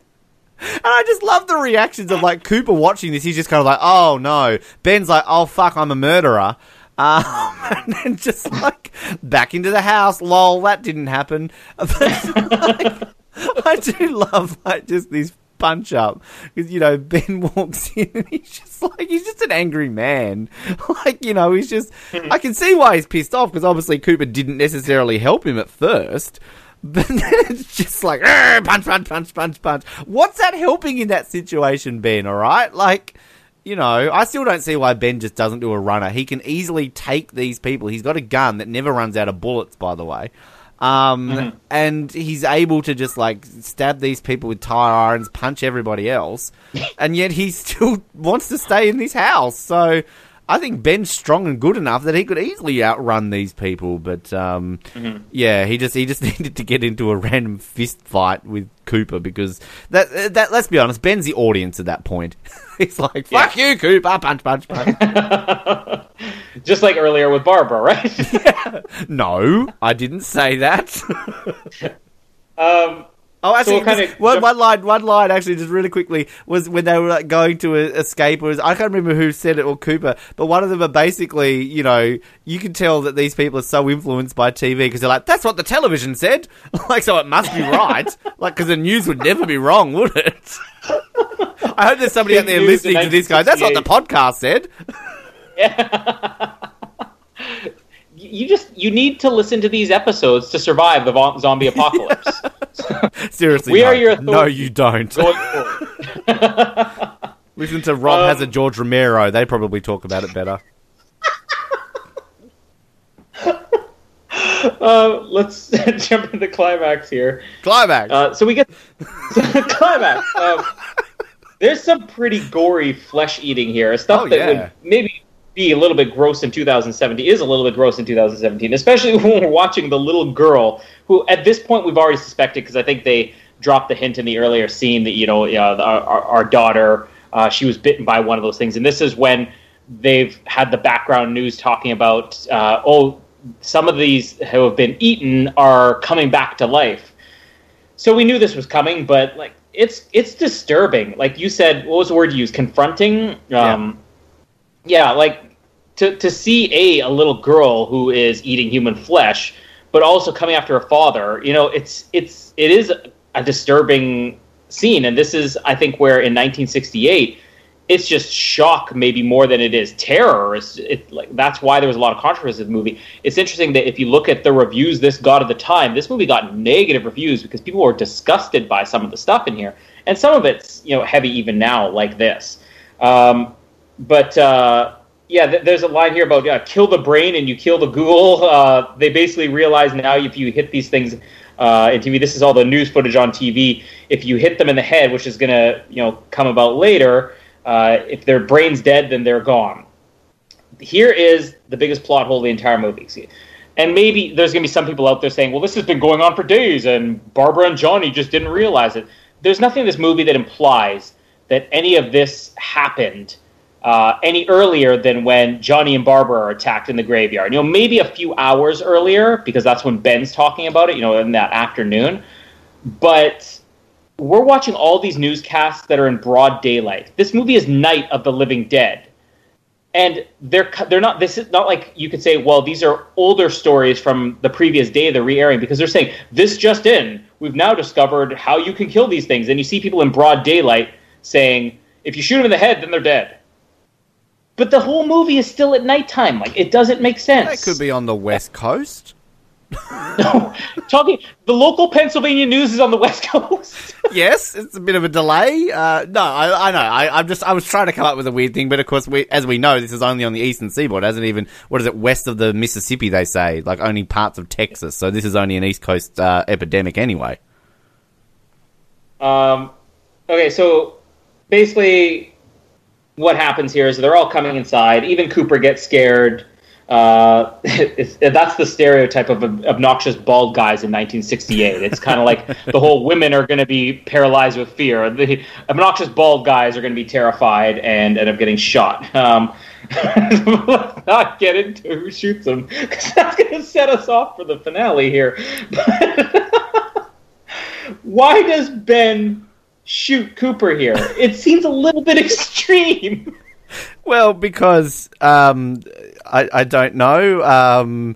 He was a bit trigger happy and thought he had a gun. I mean, I don't. Bad joke. I don't know. I'm going to do something here. Everybody out there, and I know we've mentioned it before, has seen the re-edited trailers for Top Gun, turning it into kind of a homoerotic love story. You don't need to re-edit Top Gun to do that. It just happens on its own.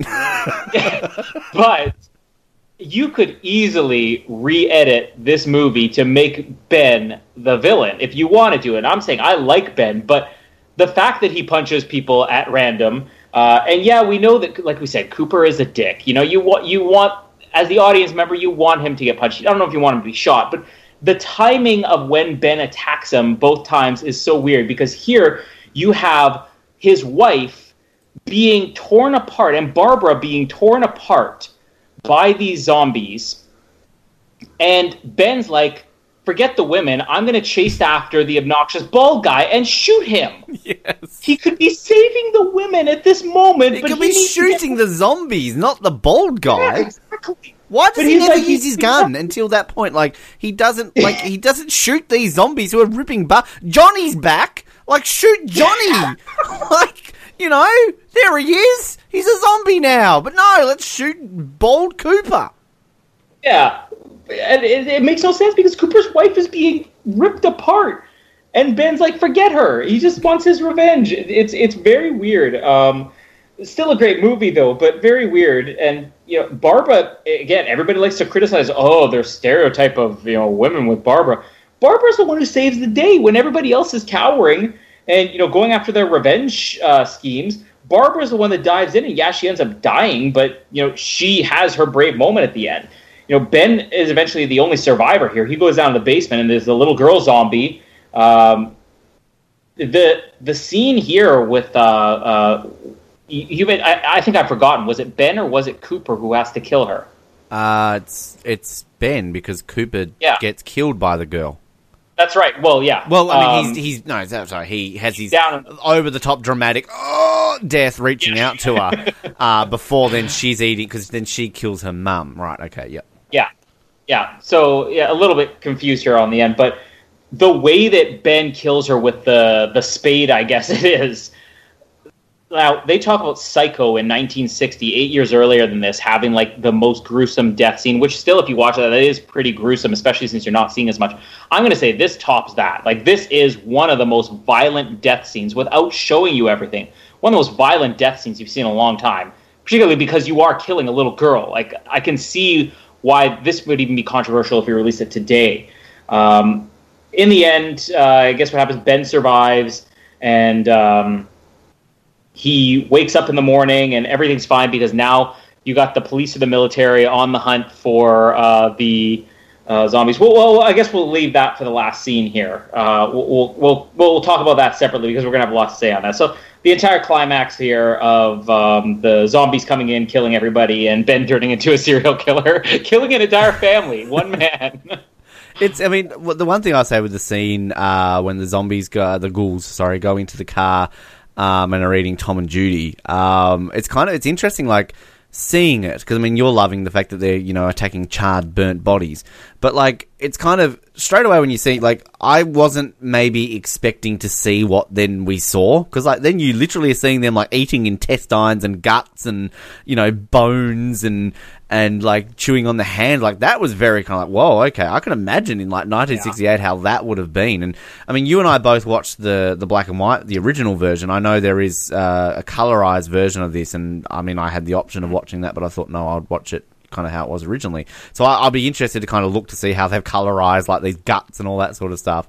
Because I was reading how in some of those scenes on the bones when the ghouls are eating it, that it was like ham on bone with chocolate sauce, and that apparently like it was so disgusting that the actors weren't exactly faking like their pale skin and everything along those lines, because it was sort of, they've been forced to eat really disgusting things. But that was very like, wow, they're really showing a ghoul eating like intestines basically. So that was pretty confronting.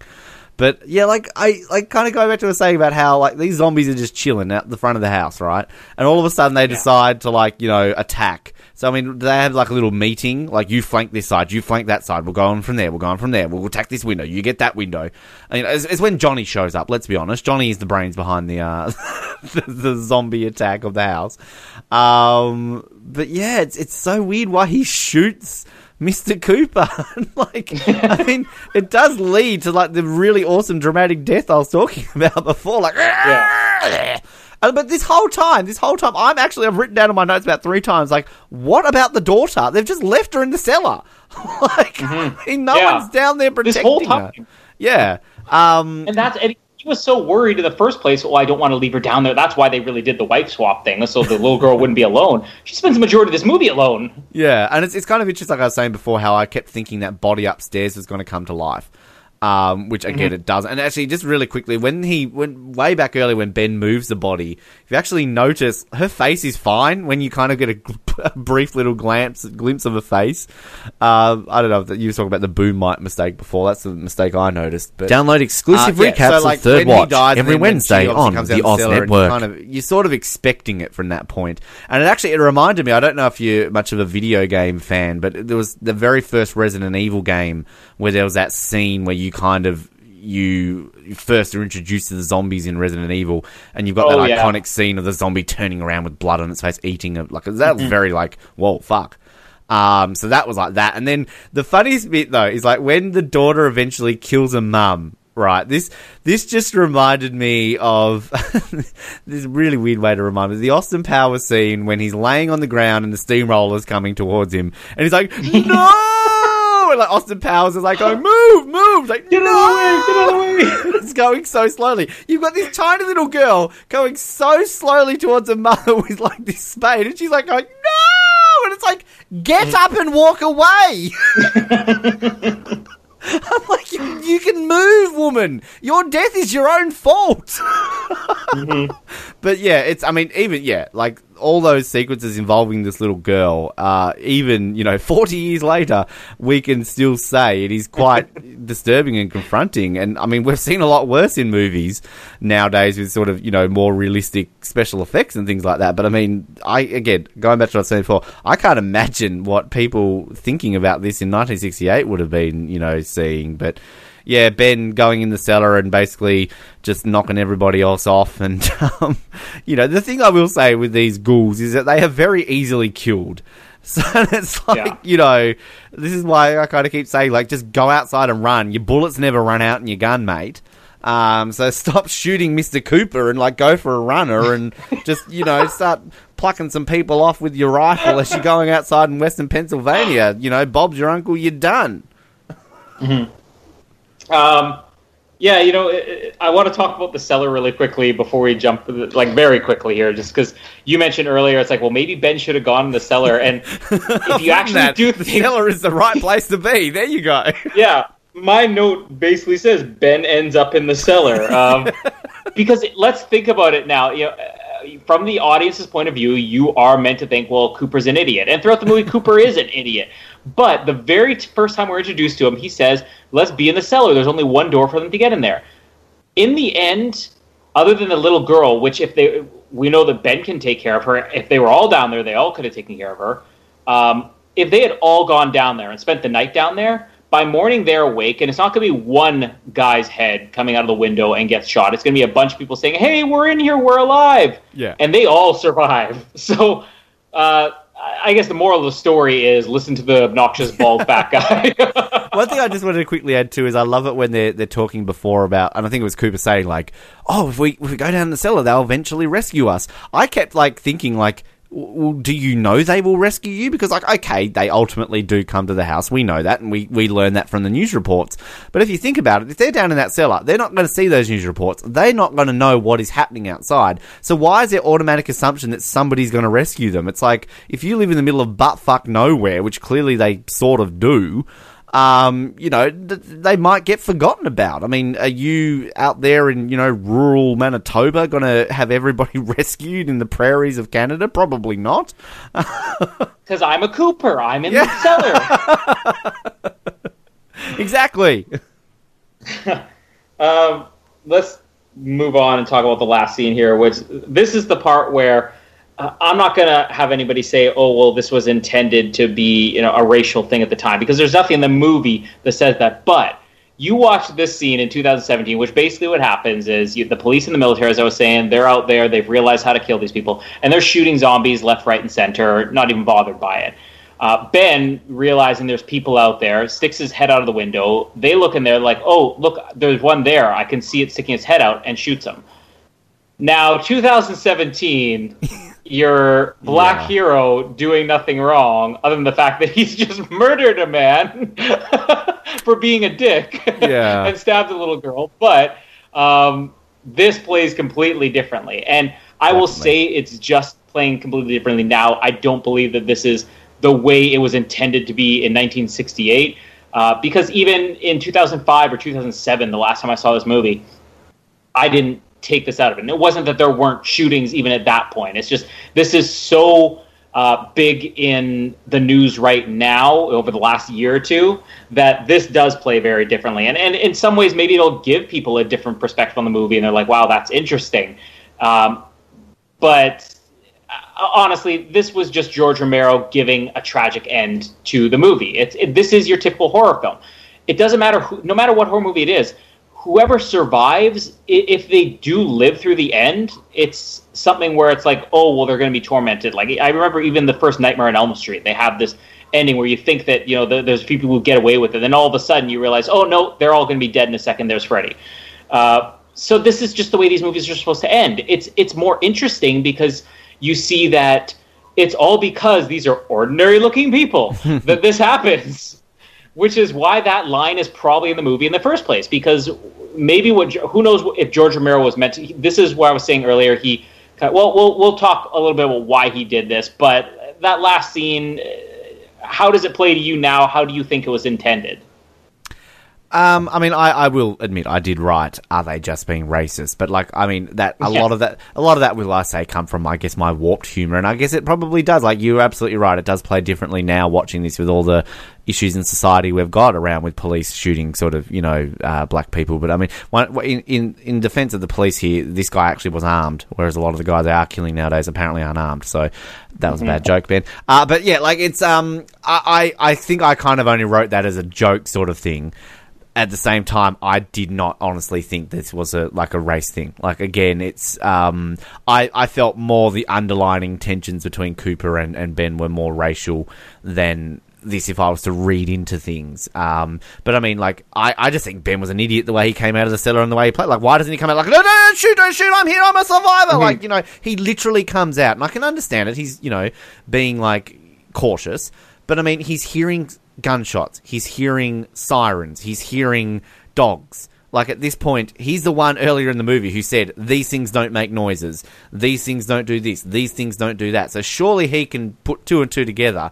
And I think it's Ben's own fault that he dies, because if you're going to be that slow and cautious and stick your head out the window, of course they're going to shoot him. You know what I mean? So, yeah, I do think it's very interesting, though, I guess, watching this film in today's context with what we do have going on, which is kind of unique to think that, again, 1968, racial tensions were still a big issue in the US at that point. So it's not like this shouldn't have been a thing like that, but how we can say in 2017, to date this episode, that it's more so a thing perhaps now that the police are shooting a black man than it would have been in 1968. It's kind of, I don't know if that's a bad or it is a bad thing. I shouldn't say I don't think it isn't, but yeah.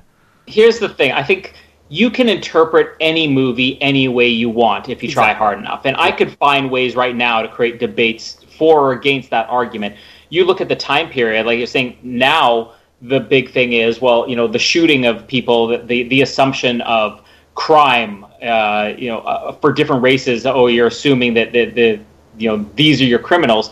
1968 was different. Again, I'm not from 1968, but if you watch enough news broadcasts on YouTube trying to go to bed at night from 1968, you realize if George Romero is writing this movie then, he's going to be based on what's in the media. And what was in the media then was that it was the people who were standing up for their rights that were being attacked. It wasn't like, oh, there's a black man, let me shoot him. That's 2017. It was different then. So the whole reason for this, I don't think it has anything, especially because George Romero has come out and said certain things about this movie were intentional to be kind of a commentary on the times. He said Ben never was. It was just a character he wrote, and he cast the actor he liked the best, which is why we don't have his race even addressed in the movie.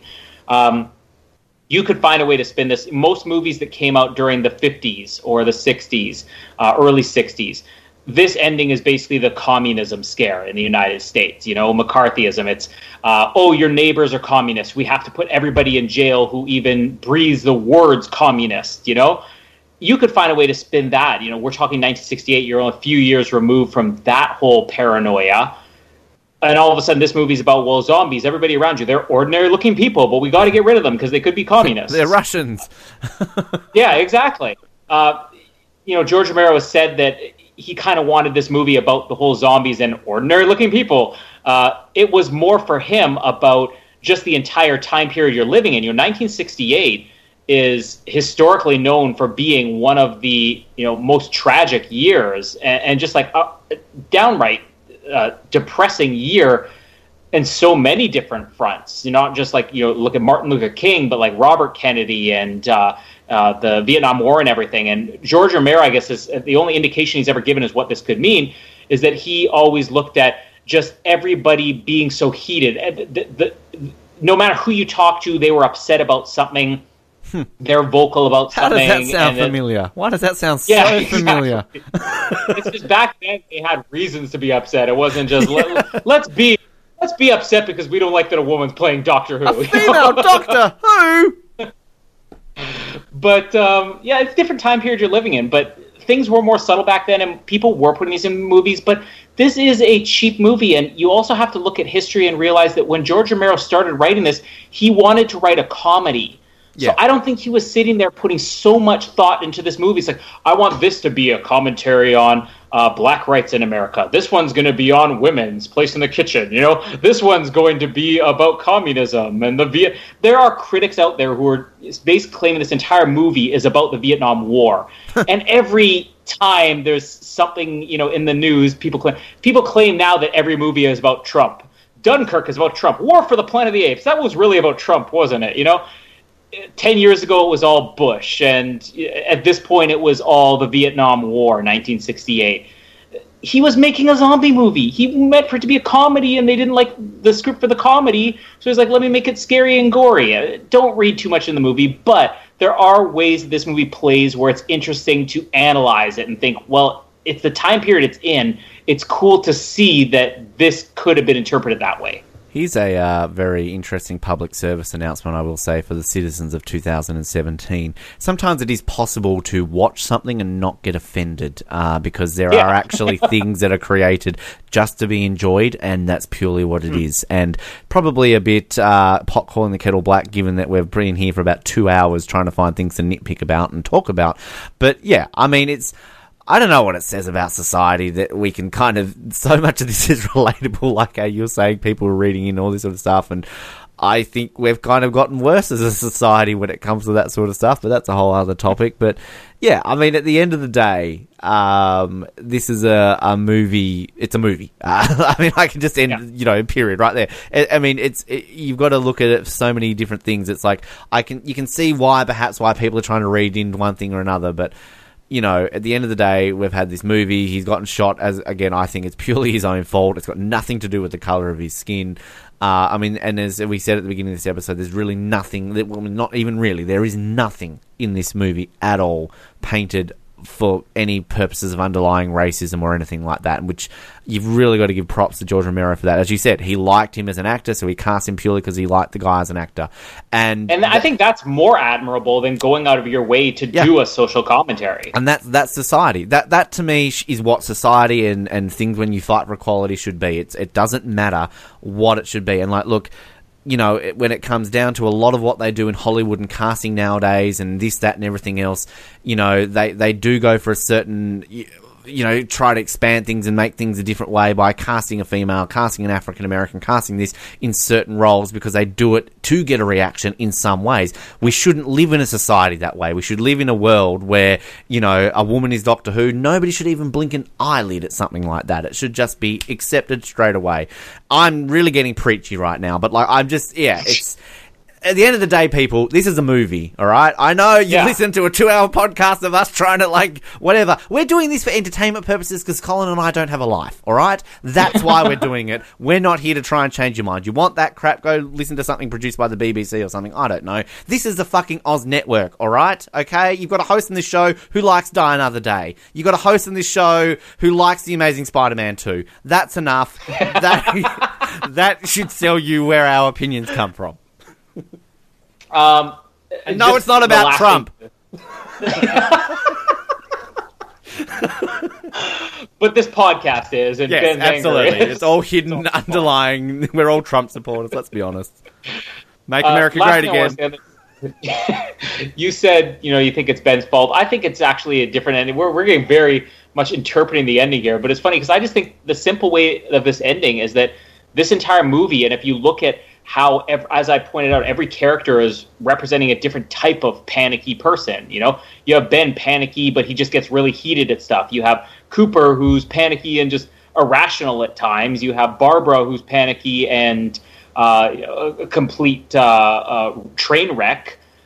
You have Judy, who's not panicky at all. She just seems to be there.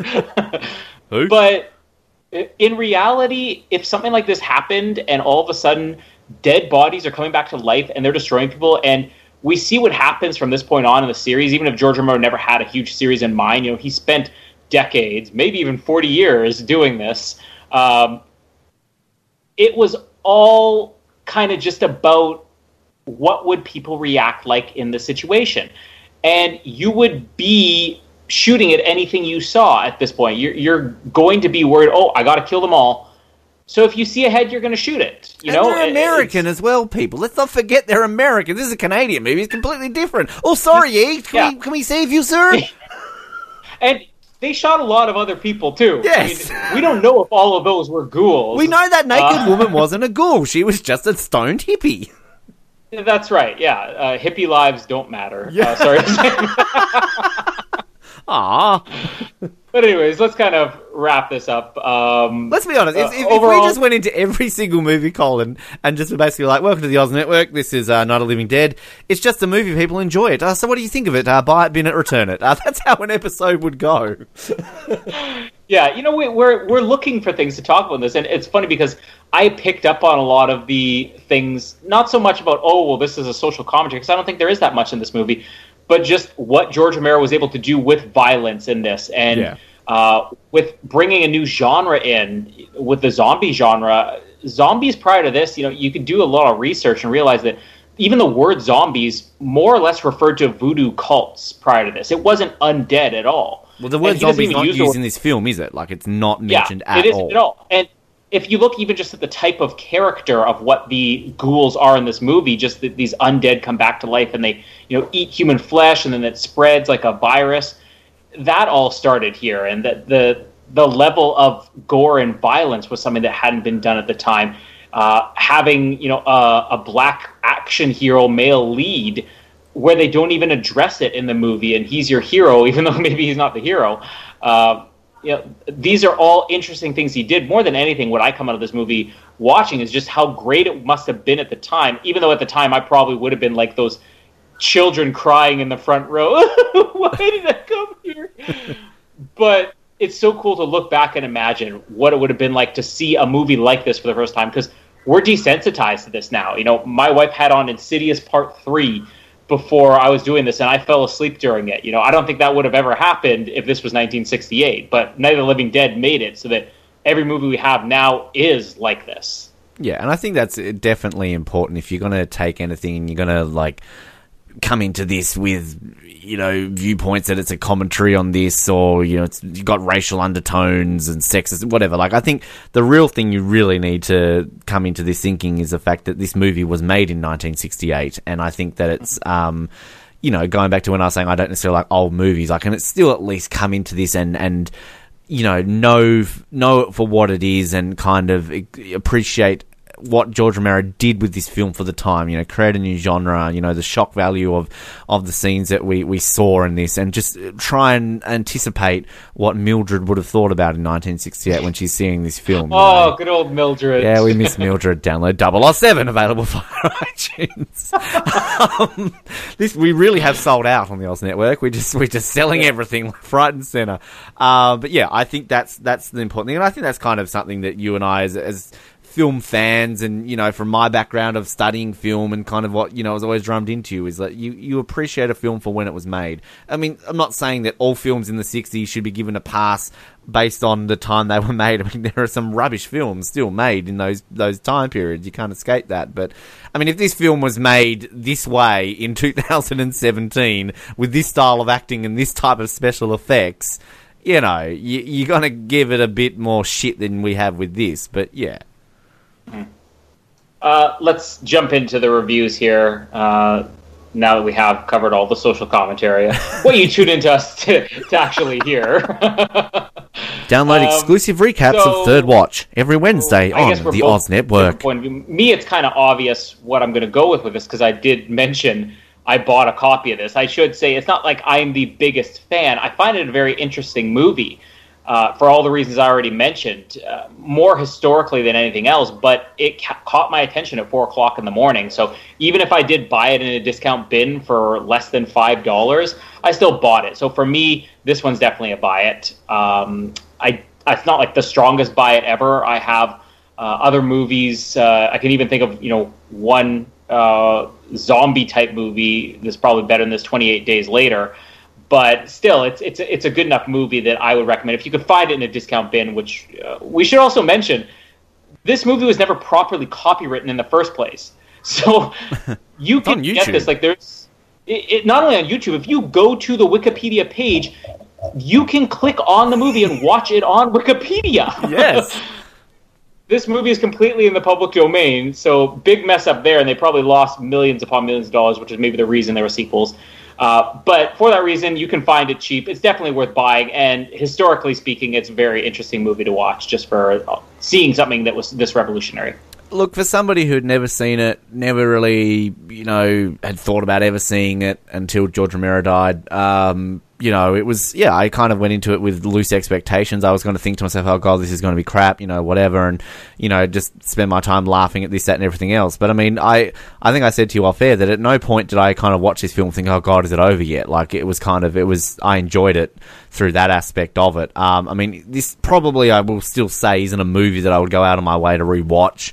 If it's on TV, sure, if we want to come back and celebrate the 50th anniversary of this in 10 years' time, we can, look at that. But yeah, if I'm in a shop and I see this, I'm probably not going to go out of my way to buy it. So I'd probably only put a rented on it. But I mean, it's still not to take away from, the fact that I didn't not enjoy this film. I just think maybe I download exclusive recaps of Third Watch every Wednesday on the Oz Network. Commentary on my soapbox, and then kind of just go back to watching Die Another Day. So, yeah, I'd rent it. I'm in the middle with it. I liked it, but didn't completely love it enough to spend money on it.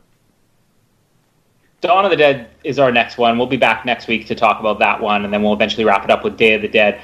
I did mention I have seen Dawn of the Dead at least once. When I found Night of the Living Dead in a bargain bin, I also found Dawn of the Dead in a bargain bin and had never seen it. So I'm like, might as well grab it. So I technically bought it, but that's not my review because I bought it without having ever seen it. I'm not even sure I have the original copy of it still. I may have sold it or thrown it away or something. But that's not spoiling my review because I did remember kind of enjoying the movie. I just remember nothing about it. Night of the Living Dead, I remember it vividly, even like more than 10 years later. Dawn of the Dead, I think I kind of remember the end of it. So it's going to be really interesting to go back and watch over. And like you said, you've never seen Dawn of the Dead before, but it was like 10 years later when George Romero made the movie. He'd kind of already spent a few years making other things. The Crazies is another cult favorite film he made during that time. And Dawn of the Dead was like, I'm going to go back and do this and do it with a big budget and see what I can pull off. And obviously, more people are probably going to be familiar with Zack Snyder's remake that came out maybe 2004, 2005. But that'll be the next one we cover. Do you have any, I know you haven't seen it, but do you have any knowledge of Dawn of the Dead? Have you even seen Zack Snyder's? No, I haven't even seen that one. And I mean, I probably, as you just said, I'd be more familiar with that. I remember when that came out, and a lot of my friends saw it, a lot of my friends liked it. And I just, again, as I said, never really been a huge horror fan, so I didn't go out of my way to see it. So, yeah, I am interested to see it. I've kind of obviously already found a copy of it and sort of flicked through it a little bit. And it's kind of interesting how we're doing this trilogy, what we're doing, one from the 60s, one from the 70s, and one from the 80s. So, I'm looking forward to seeing how it all plays out, and kind of hopefully Johnny might make a triumphant return at some point. Yeah, we all want Johnny to come back. # Johnny Lives Matter. But no, this was fun to cover this. And like we said, we're doing this not because we're the biggest George Romero fans. We know a lot of people out there are. And we also want to always do these episodes of things we've never seen before. So it's going to be fun to cover these. And we'll be back next week. What other episodes do you have coming up in the next week or this week, Ben? You're back to Third Watch, as you said. Yeah, Third Watch, Nip Tuck, still plugging along and doing fine with those. I believe you and I are going to see Dunkirk. Together. Yeah, absolutely. Somehow we'll Skype each other. In the middle, we're going to meet somewhere in the middle, like Kenya or something. Yeah, that's the middle. Aren't we going the other direction? I thought maybe like Hawaii. I guess that would be a little bit closer. Yeah, more of the middle. Sure, we can go the long way. I'm the guy who calculated 40 years. Yeah. Geography also up there with maths in your strong suit. But yeah, I'm very much looking forward to seeing that. Is that a weird thing to say? I'm looking forward to seeing a movie about like lots of people dying in a war. Sure. There's a lot dying of zombie cannibalism. True. But I will say, on a little side sort of note, when it comes to at least television side of things, if you're a Survivor fan, I'm sure there's some of you, Catherine, I know you're listening, from our Survivor Oz days. Obviously, Australian Survivor starting this week. So our preview episode is available. If you want to hear me rip into people and call them douches for 3 hours, then by all means do it. And that starts this week. So looking forward to that. Can I just say, Colin, we have gone under 2 hours for this. this. We're almost like on a length here of just a review instead of a recap. I think our Homecoming Spider-Man went for about an hour and a half, and we've done a whole recap in nearly the same time. So when Spider-Man Homecoming comes out and we do a recap, we're going to be here for like 8 hours. Round of applause for us. Yes, exactly. This is great. And did I hear Casper once in this episode? I don't think so. This is the most groundbreaking thing in the history of media since a black man became an action hero in Night of the Living Dead. Yes. Oh, goodness me. I agree completely. Yes. Hashtag the Oz Network Lives Matter. What? All right. Let's wrap this up before Ben goes on another social rant weird, here. Ben. Shut up, Ben. Thank you for joining us. We'll be back in 7 days for Dawn of the Dead. My name is Colin, and they're coming to get you, Ben. And my name is Ben, and not like other Bens, I won't randomly shoot bald people. And thank you for listening, all of you ordinary-looking people. Thank you for listening to the Oz Network. Don't forget to subscribe to get new episodes delivered to your speakers every week. For more information, hit us up at theoznetwork.net.